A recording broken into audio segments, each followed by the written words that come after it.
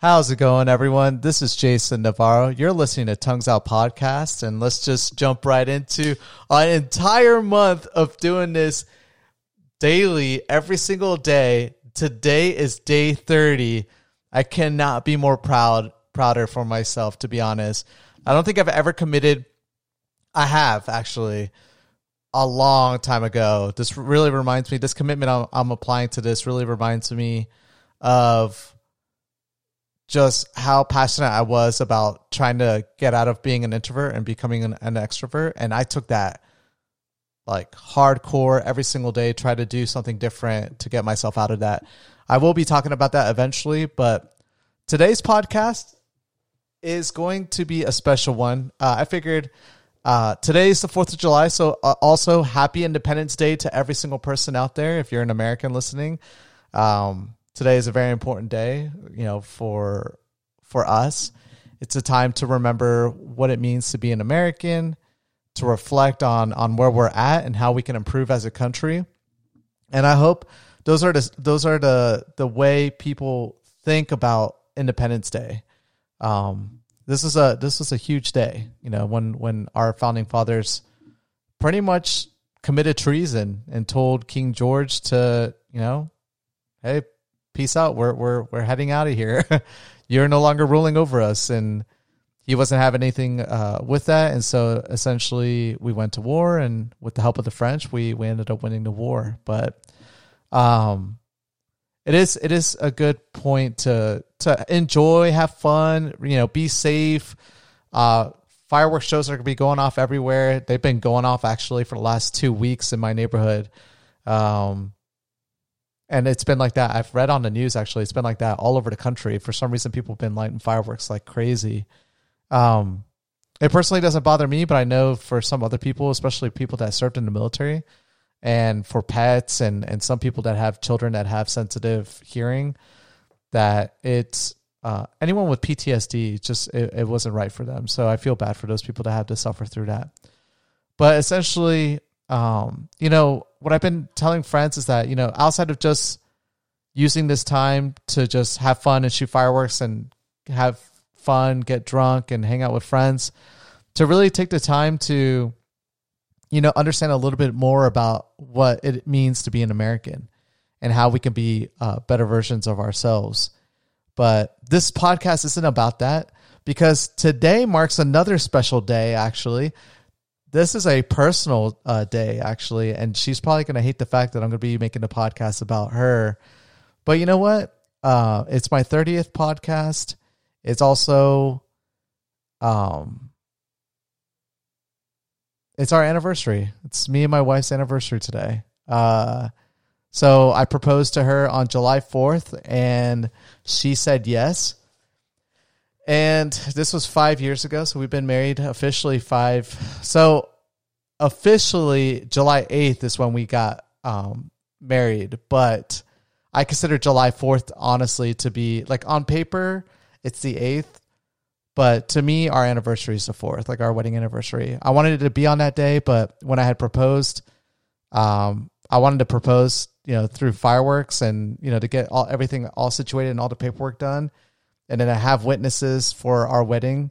It took us a couple days to get that all organized. And so officially on paper it's the 8th. But to me and her, the 4th is just, when we finally made that commitment to each other. And it's been nothing but a wild ride with me and my poor wife, honestly. Her name's Catherine. I'm not going to go into too much details. I know she likes to have a private life, and I respect that wholeheartedly. We are polar opposites.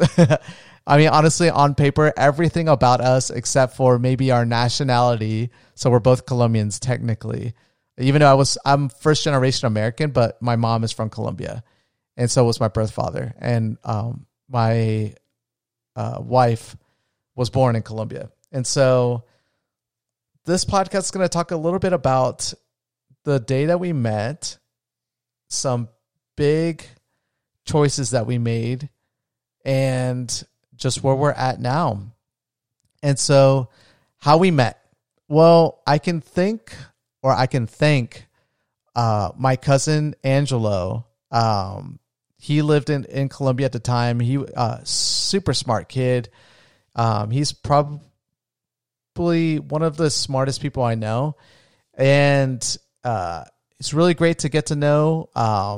He's a musician, and he worked for a company where essentially they were doing investigative work for businesses that were like for banks, pretty much. They were doing investigative work on high level clientele for banks to see if they had any criminal background history, and they did it all for different clienteles throughout South America. And so my cousin kind of was like the lead for his team for like the Spanish department. So anyone, I think in the Colombia region, actually, I'm not entirely sure. I need to ask Angelo what region he was really managing. But essentially on the day, so I was living in Colombia for up to about 6 months on the day that I met my wife. And I had traveled from Bogota, originally the capital of Colombia, to Santa Marta, which is a coastal city. And I still need to make a podcast talking about the crazy adventures there. And essentially from there, I moved back to Bogota after my friends that I traveled with at the time, my best friends from America, they all had to go back due to personal reasons back to the States. And so I made the commitment to myself that I was going to stay in Colombia. I wanted to see how long I could make it work out. My mom's from Colombia, so I have Colombian passport, so I can live out there for as long as I wanted to, technically. And so I wanted to kind of, establish my credit out there, try to see if I could get a job, try to see if I could live like a Colombian life. I drew inspiration because my younger brother did it probably 6-7 years prior to me making that commitment. He didn't want to do it a second time around, and I couldn't blame him. He really wanted to get into the hospitality industry, so when he came back to the States, he focused on that. Now he's bartending out in New Zealand, which I think is super awesome. But kudos to him. And speaking of my brother, the day that my brother had left, when he made a decision to go back to the States, it was hard for me because it was me and him traveling to Colombia. My friends met up with us. My friends left. And then my brother stayed for a couple of weeks with me and then essentially made a decision to go back. And I didn't want him to leave. I wanted him to stay with me, but he really wanted to pursue the hospitality industry. And so that night, me, my brother, and my cousin, Angelo, I was living with my aunt and my cousin in their apartment in my grandfather's apartment building that he built. And we were like, let's stay up all night. This is my brother's last night, and we just hung out. We had fun. We just did a whole bunch of random things, played some video games, watched some movies, really did some silly stuff. And the next day, my brother left. And I remember the day before, my cousin was telling me, hey, there's an anime convention I'm going to tomorrow. Like when your brother leaves, we should go. And I was like, yeah, for sure, but we're probably going to fall asleep. Because, we're staying up all night. And he was like, that's fine. We'll just go later on throughout the day. And I was like, okay, for sure. And so my brother leaves. I go to bed. I wake up to my cousin saying like, hey, dude, we need to go. Like, if you really want to go to this anime convention, I have this girl I really want to meet over there. She's like this girl from my office that I want to date. And I'm inviting some other people from my office as well. You should come with. And I was like, oh, yeah. And I love anime. And he loved the anime as well. And so we went, and it was really cool. It was awesome. The anime was a huge convention. And we got in, and we were having a blast. And it was me, my cousin, and then his little sister, who's also my cousin, Loudon. We all went, and while we were hanging out, 2 girls came from his office. One was the girl that he liked at the time. Her name was Jennifer.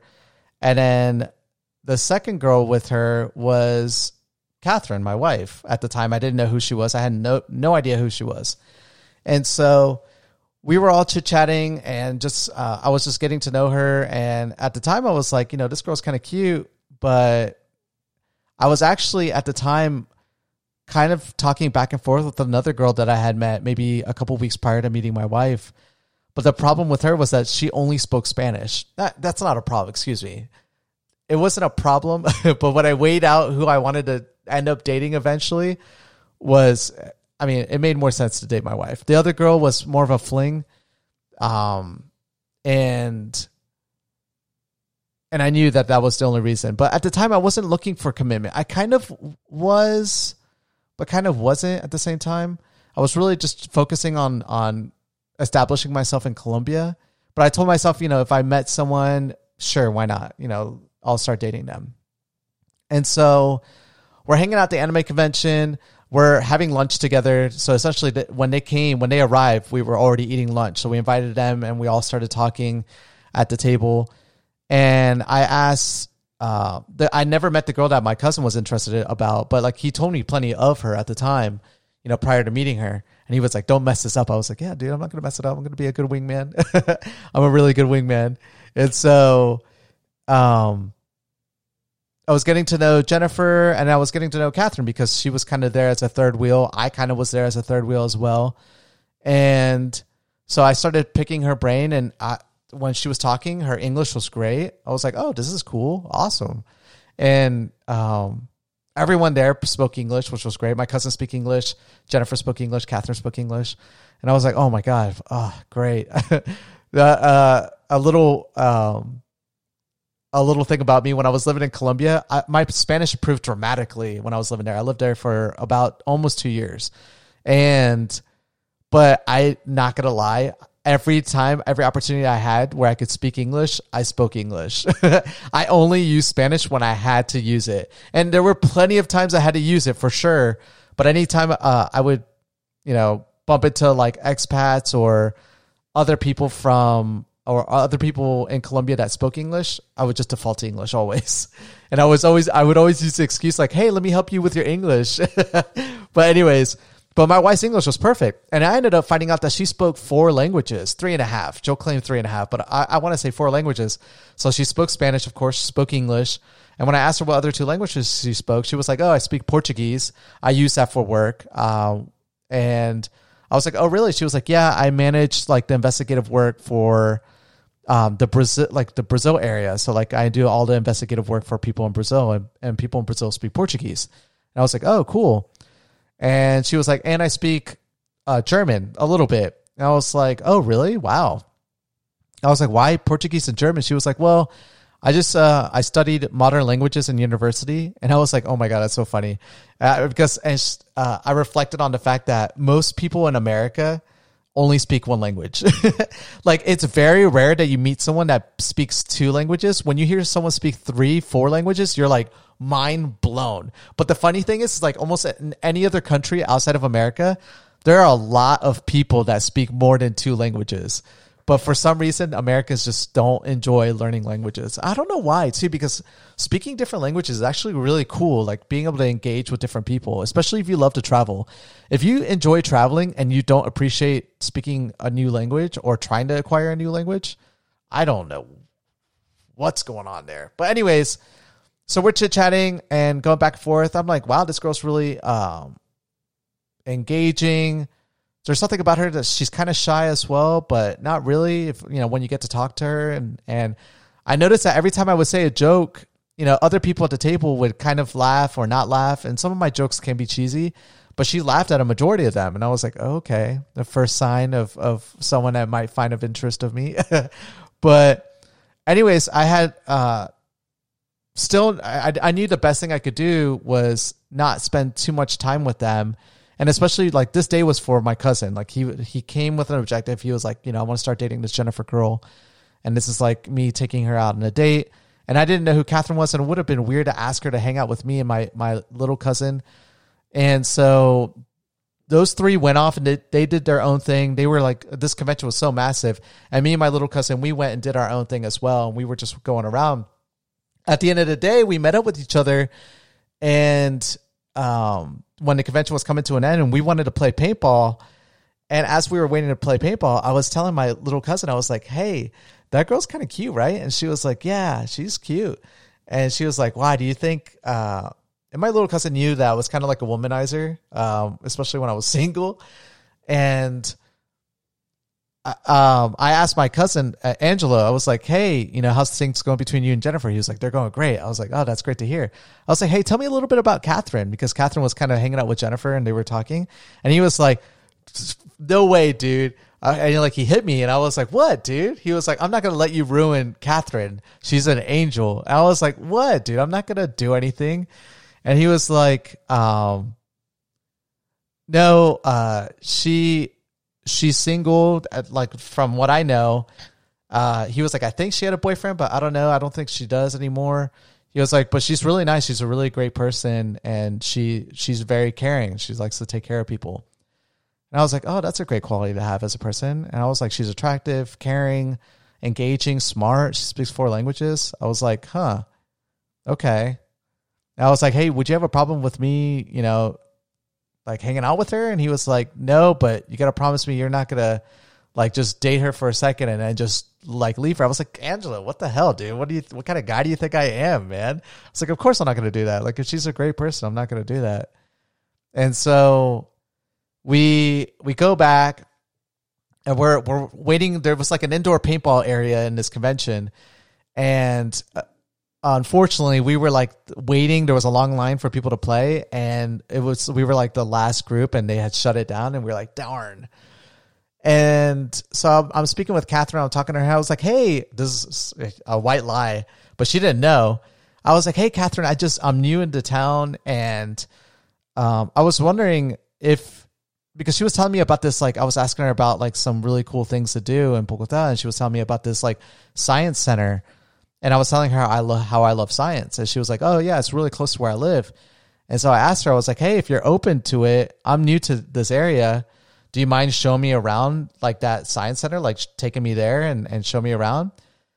And she was like, "Yeah, sure." So my intentions were to kind of get to know her a little bit more and see where that was going to go. Her intentions was just 100% just like, let me help this guy out. She was so innocent. She didn't know what my intentions were. And so we exchanged Facebook information. We landed on a Wednesday, or I landed on a Wednesday with her. And so we go to this science convention, and we meet up there, and we're just hanging out. We're just having a blast, just doing this like science convention thing. I'm not bringing up at all the whole attraction thing at all. I think I kind of tell her that it was a white lie, that I'm not familiar with Bogota, but she was like, "Oh, whatever. It doesn't matter. This is really fun anyways." And so we did the whole science thing together.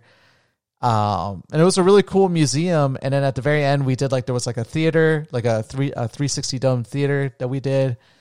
And then at the very end, as we're leaving, in Bogota, it rains a lot, which is kind of unfortunate. It drizzles. But it worked out for me, actually, because when we walked out, it started to rain. And it was still kind of mid-afternoon. And so she had an umbrella. I didn't. And so I was... Guys, if you ever need a justification for being close to a female, raining is perfect when it comes to umbrellas. So you're forced to have to get close to someone, and no one's going to be mean, especially if you're hanging out together, to not let you get close. And that physical, like being so close to someone, really allows people to really become more comfortable with you. Anyways, so I get underneath the umbrella and we're hanging out, and lo and behold, there's like a school of grade school kids, maybe an elementary school, and they're with their teacher, and they're walking out of this museum as well. And we're under the umbrella, and we're leaving and some of these kids come up to us, and in Spanish, they tease us. They're like, "Hey, are you guys boyfriend and girlfriend?" And me and Catherine looked at each other, and we were like, "What? No, no, we're friends." And they were like, "No, yeah, you guys are boyfriend and girlfriend." And we were like, "No, we're not. What are you guys talking about?" And there was like really cool stuff outside this museum. And that's why we were hanging out there for a little bit, like in the rain, because I wanted to check that out as well. I didn't know this area, even though Bogota is an interesting city. It's like New York City, where it's very concentrated, and it's like maybe like a 10-mile footprint of a city, but it's so congested with people that traffic is horrendous. So technically, when there's no traffic, to get from where my cousin lived to where Catherine lived, or where this area was maybe a 10-minute drive, honestly. Really fast. You could get there super quick. But with traffic, oh my God, it was like an hour and a half. And so I didn't want to deal with the traffic. And even from where we were, which was technically still close to her place, it still would have taken 30 minutes to get home. And so we were like, traffic's kind of bad, especially when it rains. I was like, "I'm hungry. Are you hungry?" She was like, "Yeah." And there was, in Colombia, one of the places where people like to hang out. I know this is so funny, but if you imagine, it was like this technically like 10 years ago. But one of the places where people like to hang out in Colombia are malls. And there's malls everywhere in Bogota. Where that industry is dying out here, over there, they need it. I mean, oh my God, that's like where everyone meets. There's plenty of things to do. Movie theaters, restaurants, everything's in a mall. So everyone goes there to meet. And so I was like hungry. I was like, are you hungry? She was like, yeah, let me treat you out to eat, especially let's get away from those little kids. And so we go and eat, and we're eating, and I'm still getting to know her. And okay, so there's something I'm going to admit on this podcast, and it's going to be super cheesy, but I had a background as a dating coach for quite so many years. Like I've helped countless men and women with attraction issues, communication issues, and just any issues that they had when it came to attracting the opposite sex or the same sex, depending on their sexual orientation. And so I've had plenty of experience helping people out with this. I myself, that's how I got out from being an introvert to an extrovert, was because at the time when I was younger, I thought being attracted to women was going to help me get out of my shell. And in my pursuit of perfecting who I was as a person and realizing my potential that I had, and how like aspiring to always grow and chase new endeavors, that I realized that it had nothing to do with women. It was more just my pursuit of just what made me happy at the end. Ultimately, everything else would come to me. My wealth, my happiness, attraction, and everything would just come to me eventually. And so when I realized this, it was great. I stayed as a bachelor for quite a while. I enjoyed it. I did really well, hanging out with friends and meeting people that I wanted to meet. And it worked out great. And then at the same time, just also teaching people too. And so when I was living in Colombia, I had just gotten done teaching for like a year and a half straight. And it was super fun. And I honestly, I don't like to toot my horn too much about these things, but I got to the point, I invested thousands of hours into this field, thousands. I mean, honestly, I've broken it down to a science, and maybe I'll make a podcast. Maybe one of the things for the month of July, I'll talk about an entire week of just the step-by-step way I believe like the way attraction works between two individuals. Maybe that's something you guys might want to listen to or hear about, at least from my perspective of it. But, up to the point when I met Catherine, I was not shy to meet anyone. I don't care how attractive they were. If anything, attractive people were easier for me to approach, because most of the time, a lot of people just aren't willing to approach people that are super attractive. And so you'll realize that those type of people are a lot easier to engage in conversation because they're just not used to it.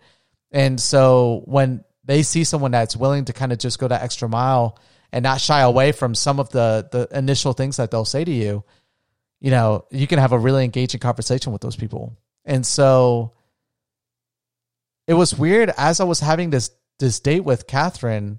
I've had plenty of dates with plenty of women prior to that. And I mean, tons and tons. I mean, I have references and friends that can vouch for that. But for whatever reason, like throughout the day, especially right when we were eating, I realized that I was like stuttering on what I wanted to say. And I felt kind of shy. I felt like my old self. It was weird. And I always remember telling myself that if there was ever a moment where I felt that lack of confidence, that maybe I should really pick up on this person and get to know them a little bit better. Because I always thought to myself that if I ever stumbled with someone, it was probably because I was very attracted to them. Not just because physically, but because just as a person, they were just very attractive. And so I'm stumbling on myself, and I'm like, okay. And one of the things I realized that I was like, I can't allow this to happen, because if I do, she's probably going to think I'm some kind of weird guy, especially when the pretense for her was like, we're friends. And for me, I was just trying to get to know her. I wasn't even trying to move forward with anything, honestly. And so I was like, okay, I need to like change the environment. I know that really to change perspectives and to change your mindset, you really need to change environment. So I told her, I was like, hey, let's keep hanging out. But I was like, is there like a bar or somewhere? Are you cool with like having drinks? I don't know if you have to go to work tomorrow or if you have to leave early. And she was like, no, we can grab some drinks. She was actually right close to where I live. There's a in Latin America, there's areas called La Zona Rosa, or the red zone. And generally that's the area where people like to congregate and hang out and socialize and drink. And there's plenty of bars and a lot of different things to do. And so I was like, okay, perfect. That's like my comfort area. It's like I could go to any bar, any club, and just feel comfortable. That's like, I don't know, for some reason, that's just where for the longest time, I just met people a lot, was just in those areas. And my parents own multiple bars. And so like just being in that environment, I was able to kind of get myself back into my zen. And so we go to a bar and I'm back at my groove. I'm like, perfect. Boom, boom, boom. Like we're hanging out, we're having drinks. I mean, I'm like talking to different people. We're having a blast. We're laughing. We're dancing a little bit. And actually the first bar we went to, if you watch Narcos, the first season, the first episode where the DEA agents and the Colombian police murder all of those cartel people in that bar is the bar where me and Catherine had our first date. Technically it wasn't a date, but first date out, because like now we'll both kind of consider it a date because eventually what evolves from there. But it was great. We even have like this cute photo of us, still to this day, one of my favorite photos that we took together, where I'm wearing like this like some mini sombrero hat, and she is as well, that they gave out at this bar. And we just make like these cute duck faces, and we look so great in the photo. And I'm surprised I even had a good cell phone at the time to take that kind of a photo. And we go from that bar. I was like, let's go bar hop, because I know like this is like something that comes naturally to me, but I just know the science of it, that generally when you change environments with people, they tend to develop more and more comfort with you. And the reason why is because generally when most people reflect on changing of environments, they generally think of them as different days, because generally most people will go do one thing with someone and then leave, and then they'll meet up again and do one thing and then leave. So when you're able to break up different environments on the same day, when someone in the future reflects on that memory, it almost feels as if they've gone through multiple different dates with you, even though it was all done in the same day. And so I was like, okay, let's go from this bar. Let's go to the next one. Let's go hang out on another one. And so she was willing to hang out with me. We were having a blast. And we're at this, we're hanging out, and I cannot believe I'm going to forget this girl's name now. She's not going to listen to this podcast. But when, what the hell? How am I forgetting your name? It's been too long anyways. We haven't talked for quite some time. But when I was in Santa Marta, I lived at a party hostel pretty much the entire time, the 6 months there. And let's just say I did my bachelor's thing out there. And but when I came to Bogota, I pretty much didn't know anyone. I only knew my family and maybe a couple of people. And so we're at this second bar, and me and Catherine are dancing, when all of a sudden some girl puts her hands in front of my eyes, like from behind me. And I'm with Catherine, and immediately I'm just like, no, freak, darn it. I hope this is not someone I've interacted with or done something with, and now they're going to see me with Catherine. It's going to make it awkward. Me and Catherine were just having a great entire day. And I turn around, and lo and behold, it was this girl that used to work at the hostel there, and my brother had a fling with for a little bit when we were living in Santa Marta. And I was like, oh, okay. Woo. We're in the clear. And Catherine was like, who's this person? I was like, oh. And she was like, who's this? And I was like, oh, well... I was like, first off, I was like, what are you doing here? We're like in a random bar in the biggest city in almost South America, literally 12 million people. It's like randomly bumping into someone in New York City and in the most random area. We're not even in like, we're like in Queens somewhere, like in a random bar kind of area. And so, I'm just like, at first I'm just like, I couldn't believe it. It's like really dark in this club that we're dancing at. And I was like, oh my God, this is so weird. What the hell? And so I ended up finding out that there was a guy that she was staying with in Bogota, and he lived in the area too. And so they went out to this area, the Zona Rosa, on a weekday of all times. And so I was like, okay, cool. And so we all got to hang out for a little bit, and then she went back off to do her thing. And then finally I was like, okay, like this entire day with Catherine, I've gone up and down with just my emotional states with her. I don't know what's going on with her and her mind. I'm not even letting her know at this point, kind of like that I'm finding her attractive. I open up about like me being a dating coach and because we were inquiring throughout the day, like especially when we were eating, I was opening up about a lot of different stories with her, and she was just super comfortable with hearing all the like the different stories I had to share. Some things that other people would probably be judgmental about, but like for her, she was just like open minded about hearing all this stuff. And then finally I was like, okay, in this moment, most guys, what they would do is they would just be like, hey, this was fun. I'm going to drop you off at your parents' or where you're staying, and then let's meet up again. But I knew that I needed to let this girl know already what my intention was, because I finally realized that this girl is just really cool and I want to get to know her. And I know that I don't want other guys to, I don't know her situation. I just knew that she was single at the moment. And so I was like, I need to let her know that I find her attractive. And the only way I'm going to do that is by kissing her. And so we're dancing, and all of a sudden I just kiss her, and she's just not even ready for it.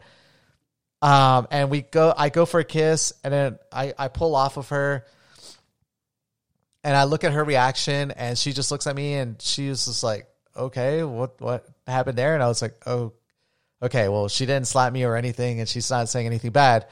Guys, if you kiss a girl and nothing bad happens afterwards, they don't tell you to stop, leave me alone, or I'm not for that, or whatever, you're in the clear. You made the right decision. No matter whatever reaction they give you afterwards, just assume that they're kind of at that point questioning, like, whoa, what happened? What's going on? What all the events that led up to that moment are catching up to her. The whole time you've been preparing for this, and you've been, thinking about the step-by-step process on how you're getting there. Or some people don't, they just go for it. And, the recklessness some people have, of course that works sometimes, but most of the time it doesn't.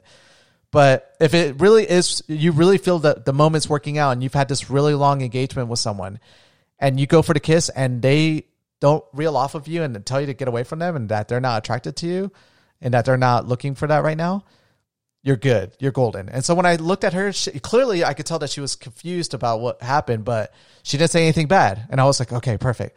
So I just need to go back to dancing again and not bring any emphasis to it. And then so she was like perplexed, looking at me like, what the heck just happened?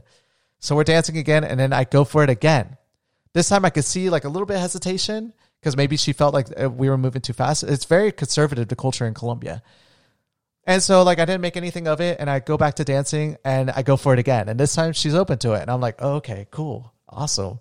And so at the end, I'm like, hey, like it's getting late. Let me take you to your parents' place. Most people, when they're like in their mid-20s, until they marry, technically they're living with their family. It's just the culture out there. And so she was living with her family. And so I dropped her off at the building. I didn't ask to meet her family. It was so late anyways. I left. I come and I tell Angelo, I was like, dude, it worked. Like, oh my God, we had a great day, whatever. And he was like, what happened? Blah, blah, blah. And I tell him the whole day, and he was like, wow, oh my God, really? He was like, you were shy? And he knew the type of guy I was. And I was like, yeah, I know, weird, right? And I was like, I don't know, there's something about this girl. I want to get to know her a little bit more. I was like, I'm going to come meet you at your office. She works there, right? And he was like, yeah. I was like, maybe I could stop by after work and meet up. And so I told her if she was cool with that, and she was. And so we went on some more dates. The dates kind of happened after she got off work. And the second time I meet up with her, I only meet up with her for a second. I make the excuse that I'm going to go hang out with my cousin. And so I meet up with Angelo, and I say, hey, what's up? And me and her talk for a bit, and we're catching up, give her a kiss again. And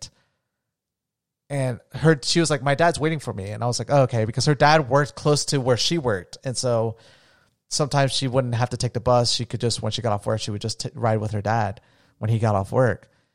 And so she was like, do you want to meet my dad? And I was like, yeah, I'm not shy at all. Like, I'm not shy. I always feel like I'm a great guy. So like, I'm great with parents, and normally I am, but I've had some crazy stories with parents that I'll have to share some other time. But, I meet her dad, and she's just assuming that I'm just gonna say hi, hello, and nice to meet you, Mister Rincon. And she was like, when I meet him, I'm like, hello, Dad. Nice to meet you. Hey, I just want to let you know, I just knew that I had to break the ice and let him know that, like, I find his daughter attractive. So I was like, hey, I just want to let you know your daughter's really attractive and I really like her. And Catherine was like, what are you saying to this guy? This is my dad. And he started laughing, and thank God too, because her dad is a very, he's really a great guy. He's so down to earth, and he's a laughable guy. And so me and him clicked immediately. And I was like, oh, great. Awesome. If dad loves me, that's all that matters. Now I just need to figure out, how I'm going to meet her mom. And, we anyways go off, and then we have about 2 more dates. And finally on the 4th date, I do the most awkward, like we're hanging out, we're having lunch, we go see a movie. After the movie, I tell her, I'm at this point, I'm just like 4 dates in, I'm like, I want her to be my girlfriend. I don't want to risk losing what we have. And I don't know if there's any other guys out there. Like, I'm asking her, but she's being very vague. And finally I'm like, hey, Catherine, I'm not going to get into how awkward it was, but and this is how I know that I was attracted to her, and how this really meant a lot to me. When I asked her out in the most pathetic way I've probably ever asked a person out. And my other 2 girlfriends I ever asked out, my second one was perfect. I nailed it to the T. I think she would give it a 10 out of 10 on how, like, we started dating. My first girlfriend, this was my first ever girlfriend. Again, I was an introvert, and I was 18, never dated a girl, never had a sexual relationship with a girl, didn't know anything about girls. I was such a big introvert. And when I asked her out, instead of doing it how normal people do it, I did it in a weird way, like a Ted Mosby way from How I Met Your Mother, when he first met Robin. By the way, one of my favorite series of all time. I feel like I'm a mix between Ted Mosby and Barney Stinson together. And now I'm a Marshall. I'm definitely a Marshall now. So, it's so funny how my life has evolved in such a way, that way. But, I literally told my first girlfriend, I was like, she needed a ride home one day, and I'm taking her to her place because we work together. And I told her, and I was like telling my coworkers, they were like, dude, just ask her out, or like, take her on a date. They were like, why are you making this so difficult? And I was like, no, dude, you guys don't understand, blah, blah, blah, blah. Finally, I get in a car, and I'm feeling the pressure, and she doesn't live too far, so I know I don't have that much time.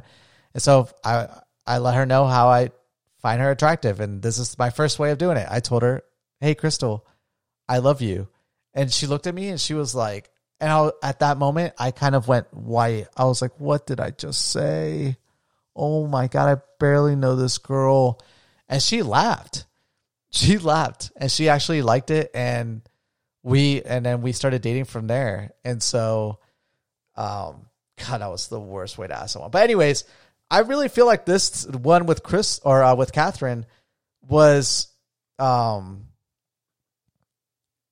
really bad. Like the whole delivery was horrible. It had to be so bad because when I asked her out, she told me, she was like, hey, I want to think about it. And I've never had that said to me. I went 2 out of 2, one delivery really bad, the second one delivery really great. This third one was awful. And so when she hit me with, let me think about it, I was like, whoa, what? I mean, like, literally, we've been hitting off great. You've been talking, me and you have been talking, over the phone, hanging out. And I wasn't ready for that. I've never been hit with something like that. And so I was like, okay. I was like, I wasn't prepared for it. I had this mentality that was like, my interviews, like me landing on an interview, I've never lost a job once I made it through an interview. Every single time I've gone interviews, like, I don't know how many jobs I've had in my history, but I think it's like been 15 out of 15 for sure. Never lost a job once I made it to an interview. I've had many applications not make it anywhere, but every single type of job I've applied for, and I've been in every type of profession you can think of, every type of profession. My work history should be its own podcast, and I should talk about it. But I knew that, once I made it to an interview, locked in. I'm confident. I'm good to go. I know what it takes to have a successful interview. And so I kind of had this mentality as well with asking girls out. I was like, obviously I wasn't like 15 and 15, but I was like 2 and 2. And my first one was horrible. And this one, at the time, I didn't think it was bad, but reflecting on it now, it was really, really bad. It wasn't like, I love you. I don't know. My first and third, they're up there on like my worst ways of delivering on asking someone out. And so when she hit me with that, I was like, okay, yeah, no, I totally respect that. And I bet she could just read it on my face that like I was like disappointed. I was trying really hard not to show that, but at that point, I just didn't know. I was so confused at that point. I was like, did I come off too aggressive? I didn't know the culture, and I went back and I told my cousin, and he knew that I was planning on asking her out that day, and he was like, hey, how'd it go? And I was like, she told me she wanted to think about it. And he was like, oh, dude, don't worry about it. That's just the type of person that she is. She's probably talking about it with her family. And I was like, talking about it with her family? What are you talking about? No, dude, like, she's an adult. He was like, no, dude, it's like the culture, and she has that kind of relationship with her family. And I was just like, no way. There's something else. There has to be like another guy. Like, I was like bothered the entire night. I couldn't sleep. It was so annoying. Damn you, Catherine. Anyways, finally the next day she was like, before I make my decision, I was like, what this decision? I'm just asking you out to be my girlfriend. And she was like, my mom wants to meet you. And my mom wants to make sure she's never met you. And normally when I start dating someone, like my parents meet the people I date. And I was like, okay, fair enough. I was like, I'll get in front of her parents. I mean, like her dad already likes me. And so she had a brother as well. Her brother is really cool. I love her brother. Her brother is really awesome. Just a smart. He's a musician. Brilliant guy. Super smart. And his name is Danu. His Daniel, but we call him Danu. And I didn't meet him until that point, like going there. So eventually I went one night. I scheduled time to go to her side of town, and I get let inside. I meet her brother for a little bit. He seems really cool. And then there they are, her mom and her dad in the living room, in the living room. And when I finally realized it, and she explained to me too, she was like, I just want to let you know my mom is very tough, and she is very tough. Her mom is very protective of her daughter. And I'm not to say that her dad isn't either, but her dad is just really just go lucky, really nice guy. But her mom, she hit me with every question possible. An interview. It was an interview. And so when I felt like it was becoming an interview about me, I was like, oh, dude, I got this in a bag. And I know too, because Catherine was probably expecting me to be very defensive when her mom was asking me very difficult questions. And she was asking me some really good ones. And my rhetoric was just perfect. And then at the very end, I told both her dad and her mom, I was like, at the end of the day, whether you guys like who I am or not, I really do like your daughter, and I really want to date her. And so I'm at this point, I think I'm 26, maybe 27. And when I tell them that with confidence, like I tell them, like, no matter what, I'm going to date your daughter. And they saw that, I was very honest with every single question that they asked me. They were like, okay, we trust you. But if you ever do something bad to our daughter, we're going to tell her to leave you and this and that. And I was like, yeah, completely understand that. 100% agree. I was like, that's not my intentions with her. I'm really, I'm attracted to your daughter, and I think that she's really great. And so we became boyfriend and girlfriend. From that point forward, like a year went through. We went multiple different adventures. 6 months into our relationship, I wanted her to meet my family. So I was like, hey, Catherine, do you want to go to Florida to meet my family? I wanted her to meet my family and see where I grew up in New Smyrna Beach. It's a beautiful area in Florida. And so one summer I told my parents were super excited to meet her because we just Skype called the whole time. And my mom was eventually planning on coming to Colombia, but when I told her that I was coming over there, my parents are so funny. they have every means to always be able to meet me anywhere at any time, but I always seem to feel like I always have to come see them. Recently, though, after having my daughter, it's been different. Now they're forced to have to come see me. And now with COVID-19, they're hating the fact that they can't see me now. But prior to that, when I was single, no, it was either if you want to see us, you better come and see us. My mom, not so much. My mom sometimes would make like the most out of nowhere surprise visit when I was living in Orlando. And sometimes I'd be like, Mom, you got to let me know that you're driving an hour to see me. What if I was like doing something? And she was like, no, you were not. And I was like, okay, wow, Mom, thanks. That's the type of mom I had, but I love you, Mom. When I introduced Catherine to my parents, they fell in love with her immediately. With my other girlfriends, they were hesitant. They were very hesitant. But with her, they fell in love with her immediately. And I was like, okay, well, her parents at this point, they've gotten to know me pretty well. I hang out with Catherine all the time. And so I'm always at her place. And, but to see my parents engage with her in such a way, I was like, oh, wow, this is pretty cool. Like both of our parents, like the other person, immediately. They didn't have a problem with them. And so I was like, wow, that's really strong. And she falls in love with where I grew up in. And we had a blast, took her out in the ocean, took her jet skiing. I wanted to throw her off the jet ski, but she didn't want me to, so I didn't. And I just showed her the lifestyle I had when I was living in my area. It was so different than what she's accustomed to. And I took her to just a whole bunch of areas in Florida. And eventually we came back. It was really dreadful for us to come back.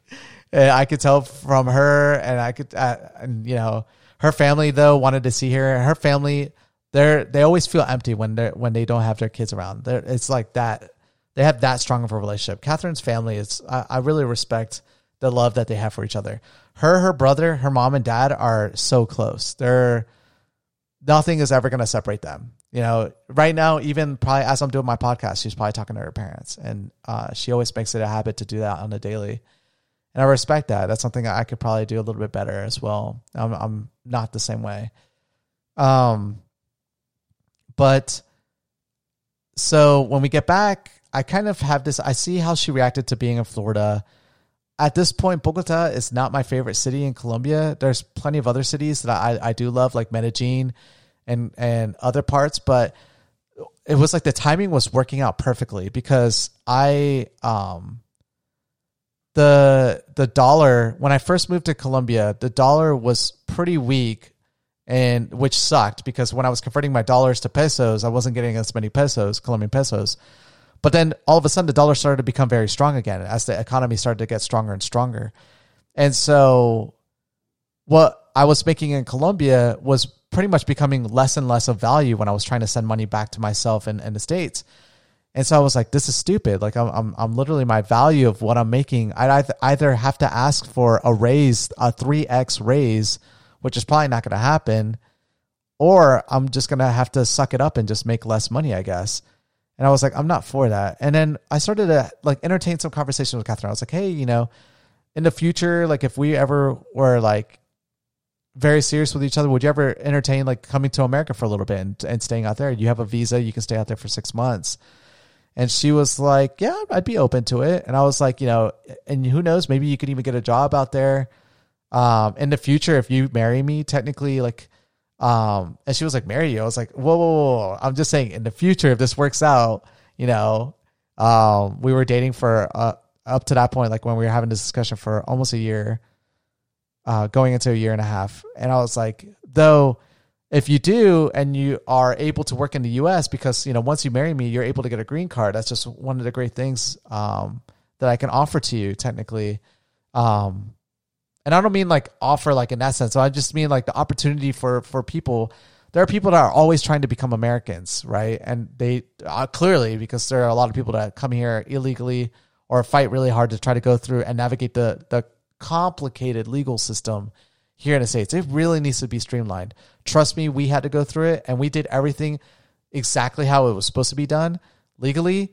And that process is hell. It is so dreadful. We did it. We tried to do it ourselves, and I had to get an attorney because without an attorney, the process was just, We paid all the money. We did all the paperwork right. And then the correspondence, the government kept claiming that they were sending us information about what they needed more from us. And we were not getting this correspondence. And it wasn't like you could just get on the phone with the USCIS, who's the United States Immigration and whatever. Anyways, when you try to get on the phone with them, because of like security reasons, they're just not able to access your file. The only way they can correspond with you is either they send you a mail, and then you could try to challenge whatever they're trying to send you by scheduling a date to go to one of the local offices. But you can't just show up whenever you want. You have to make a schedule, and you have to have a good reason to see them. And so everything's like super tight-lipped and everything. And finally, after multiple inquiries of trying to get them to tell us exactly what it was that they were requesting of us, by the time I find out what it was that they were wanting from us, it was too late. They denied our application, and we had to resubmit everything. I was like, no way am I going to pay, nearly $2,000 again to go through this process all over again. No way. And I was like, I'd rather pay an attorney. I'm just going to go pay an attorney. And so we found one of the best immigration attorneys here in Las Vegas. And man, he's been nothing but a lifesaver actually for us. Darren, we love you. Thank you so much for helping us throughout the process. Literally, the moment we got him, a month later, she had her green card. He was like, with my clients, reopened their case, blah, blah, blah. Here's the paperwork, whatever. And then a month later, we had it. I was like, wow, holy shit. You were totally worth it. The stress. I mean, I felt so bad for her. I just didn't understand it at the time. But after a while, I do empathize with just the stress that she had. The whole process was just so stressful for my wife because she didn't know if they denied her. If they denied her, essentially she had to overstay her visa. They would have had to kick her out. I would have had to go to Colombia. We would have had to do this process at the U.S. Embassy in Colombia, wait to get that approved, and so we just had a lot of negative news. And so I was like, no, screw this. I was like, Catherine, we're just going to get an attorney. He's going to take care of everything. Let's just get this off our backs. And yeah, it was just a huge burden and lifted off for the both of us, especially her.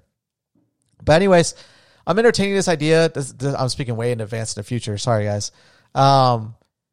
And she's open to it. I was like, okay. And then my best friends who had traveled with me initially to Colombia had, through their own, when they came back to the States, through their adventure, they went from Florida, they lived in Texas for a little bit, and then they made it all the way to Vegas, and they stayed there for a while, and they enjoyed it, and they were doing really well. And in the course of me talking back and forth with my best friend, he was like, dude, honestly, your personality, and, he was like, you would kill it out here in Las Vegas. Just come out here, just apply for where I work at. I can guarantee you'd probably get a job instantly. And I was like, okay. I was like, Vegas, I've been there plenty of times. I enjoyed it, having fun there. But the idea of living there, I just didn't know what it was like living in Las Vegas. I mean, when most people think of living in Las Vegas, people are so funny when they're like, where do you live? On the Strip? I'm like, not everyone lives on the Strip. It's more than just a Strip. There's residential areas outside Las Vegas. That's where most people live. You'd have to be insane to live on the Strip because it's just so costly. I mean, the only reason you're doing that is really you're just chasing the status, the social status from it. And I'm not. I don't need to do that. And so we come to Florida. I still had, the only thing that I had left over was my car. My brother was paying the payments on my car while I was living in Colombia, and he was driving it, but he eventually he didn't want to have the car anymore because he was living in my hometown, and you really don't need a car out there. And so he was like, my parents essentially, I went back to paying for my car, and I was like, well, I mean, I might as well just take the car back. And so when we came to Florida, I told Catherine, I was like, hey, do you want to make a drive to Las Vegas? And she was like, Las Vegas? Sure. I was like, we had video chatted with my best friends for a few times, and she met them. They hit it off really well. And I was like, let's go live with them for a little bit. And she was like, okay. And so we packed up our luggages into my car, and I told my mom, I was like, hey, Mom, we're going to cross-country drive to Las Vegas. Don't ever do that. Don't ever drive from Florida to Las Vegas. It is the most dreadful drive ever. I did all the driving myself. It's because my wife doesn't drive, which I respect 100% because I would never want to drive in Colombia. You would die instantly. honestly, it's so crazy. There are no laws out there. It is, I don't know how people don't die every single day driving. They say I can understand why my mom drives crazy. My mom is a wild driver. You know, even since I was a kid, my friends would even say, like in my small hometown, they would be like, oh my God, your mom drives all these fast cars. And she's always like getting out of speeding tickets. The rumor has it she's always getting out of speeding tickets and this and that. I'm like, oh my God, Mom, you're known as a crazy driver in my hometown. But, and my enjoyment of driving really fast actually comes from probably my mom first than anything else. But, so I do all the driving. It's 35 hours of a drive. Luckily, I have stops along the way where there's friends in Austin that I stayed with, and I enjoyed, my time in Austin. When I was doing the dating coaching, I was working out of a company that was based out of Austin. So I had a lot of friends that lived out there. So I had reached out to one, asked if we could stay there for a bit. And he was like, oh yeah, of course. So we drove, we went from Florida to New Orleans, from Orleans to Austin, and then from Austin to El Paso. I mean, that was the worst drive ever. From Austin to El Paso. I should have done Austin west. I just thought, if I take the El Paso route, it would have been a lot faster because then I would go through Arizona and then we would stay from El Paso to Arizona. And then from Arizona, we would then go to Las Vegas. I hated to drive from Austin to El Paso. I was like, screw this. We're just going to drive from El Paso straight to Vegas. I don't care. Like, if I'm going to be tired at the very end, like, this drive is like literally in the desert. My dumbass, I didn't bring any CDs or load any music on my phone. When you're driving down the southern border of America, it's nothing but desert. There's no radio service. The only radio station we could hear was like on and off was a Mexican radio station. And it was like not even a good Mexican radio station. And then the other one was like, I don't know, it sounded like a government station. It was weird. And no internet, no cell phone service. Oh my God, it was the worst. The worst. And then, Catherine's sleeping. And then I brought a video camera and we were detailing the trip, but there was nothing to detail for that fucking 16 hours of a drive, that last bit of a drive. It was the worst. To this day, we laugh about it. When I'm like, Catherine, get a video of that. She's like, oh my God, that's just another mountain. I'm like, just get it. Like, we just need to document this. Just trust me. And we have it documented. But so anyways, we make it to Vegas and I'm staying with my best friend literally within a week. He was telling me he works for a company called Wet Republic. It's like a pool party here in Las Vegas, a really big one. And he does promotion work for them. And he was like,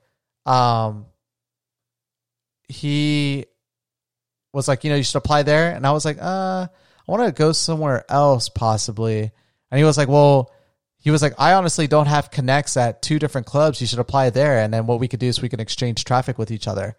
I was like, what 2 clubs are those? He was like, Dre's out of the Cromwell and Marquee out of the Cosmopolitan. And I was like, okay. I went to Dre's first and they had their pool party was going on then. I made sure to go on a weekend because he told me that was like the best time to go because that's when all the staff are there. But I didn't I was just dressed up nice and I was just with my wife and we were just, Vegas was new for her. So we were just walking around all the different hotels and it had been a bit for me too. So we were just going through all these new hotels. And so finally, when I walked through the Cromwell, I made sure to just stop by. I had a resume on me. I talked to someone there. I think it was Nico, actually, who I talked to at Dre's. And he was like, if we're definitely looking for someone, they'll reach out to you. I was like, okay, perfect. That same day, we walked to the Cosmopolitan. I walk up to the ropes, and I asked for a manager there, a promotions manager. And they came up to me, and they were like, I was like, I was just wondering if you guys are hiring. And they were like, actually, we are. Are you able to have an interview next week? And I was like, yeah, sure. And so we had an interview scheduled. And the next week I got my job, and then from there I worked at Marquee pretty much 4.5 years. That was a crazy lifestyle, pretty much being a promoter. I'm working my way up through there and then eventually getting fired twice from there and then still being able to be rehireable. It's the only job I've ever been fired from and the only job I've been fired from twice. And still rehireable both times.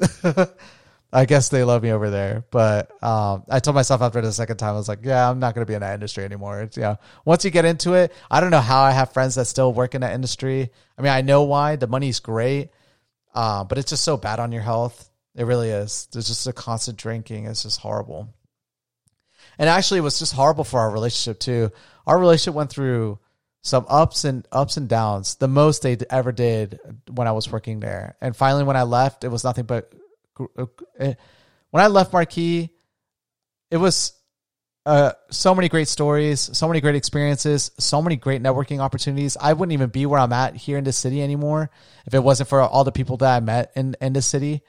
And so I always recommend to people, if you're, not in a relationship and you really want to, develop your Rolodex and meet a lot of people, and that's like something you're open to doing, get into promotions here in Las Vegas. It really, I mean, not right now because the city's shut down, but it's great money, like phenomenal money for not that much work. Just don't ever get into drinking. It's nearly impossible, but just if you can never, like if you're a person that just doesn't ever drink, this is a perfect place for you to be. You can meet so many people from like college kids all the way to billionaires. And I mean, I went from a Rolodex of like my Facebook at the time was like 150 people on my Facebook, and then it jumped up to like 1,500 people. I didn't even have an Instagram. My Instagram jumped up to like 3,500 people. It's a different lifestyle. It's crazy. But it just, as I was doing it, I just started to lose the appeal and the drive for it. I just saw how much it was affecting me personally, my health, my mental state, the way I looked at things. And so I was just like, I kind of allowed myself to be fired both times. I mean, if I wanted to, I probably could have fought both times. And I think they saw that too. And so they always believed in me, and they always put me down for rehire again. But the moment I left, it was nothing but perfect for me and my wife and our relationship, and I think any good relationship, there's always those ups and downs. And there's always that point where there's a lot of turmoil and a lot of issues that arise. But bless my wife, she's always been super patient with me, and she always believed in me. And to that, I mean, I there's plenty of women out there. There is. Honestly, anyone would be lying to themselves to say that, statistically, there's not someone out there for you. There is. I mean, there's 6.5 billion people out there. They say that the average person will meet no more than 10,000 people in their entire lifetime. Like meeting face to face, getting to know someone, 10,000. 10,000 out of 6.5 billion is nothing. It's 0.001%, if that, of that total number. And so you're never going to meet every single person. And so there's someone definitely out there for you. You just have to understand that when you do find that right person, that you just can't, no matter what, lose that person. Because take it from me, it almost came to that point in our relationship, and luckily we were able to come from it, and all due to me and my issues that I had, and luckily we were able to work through it, and now our relationship is super strong. We're a dynamic duo. My wife is so awesome. She's where I'm the conversationalist, analytical problem solver. She and that's got a mouth that won't shut up ever. My wife is an introverted, creative, multifaceted individual. That is the biggest loving person you'll ever meet. Every time I've introduced my wife to people, they fall in love with her because there's nothing to not like about my wife. If you get to know her, she's just always a caring person. She doesn't have a bad bone in her, not a single one. And so, one of my biggest fears was that my choices I was making eventually would tarnish that. And I just didn't want that anymore. And so the best thing I could have done was just to get out of that industry. And now we're great. Now, oh my God, we're both parents. We love it. Our daughter's awesome. Honestly, I'm sorry to say this to other parents, but our daughter is like the best daughter ever. Honestly, the best everything. I mean, the cutest, the funniest, the smartest. Honestly, you guys could see my daughter, which you'll probably never do unless you personally know me, because I just want to protect her. She is amazing. She's the life of, she's our life pretty much. Like, I mean, I've waited for this moment for so long, and my wife didn't really realize it until the moment she had her, just how amazing it is to just have a daughter like we do. And we never take that day ever for granted, but I never would have her if it wasn't for my wife, you know? And I just finally, I met someone where I really truly feel like, you know, we can have a future together. Like, I'm getting old. If you met Jason a long time ago, he would have never told you that. Of all my friends, all of my friends that I used to go out with all the time, and they'll all vouch for this. Not one of them ever thought I would ever get into a relationship. That's the type of guy I was.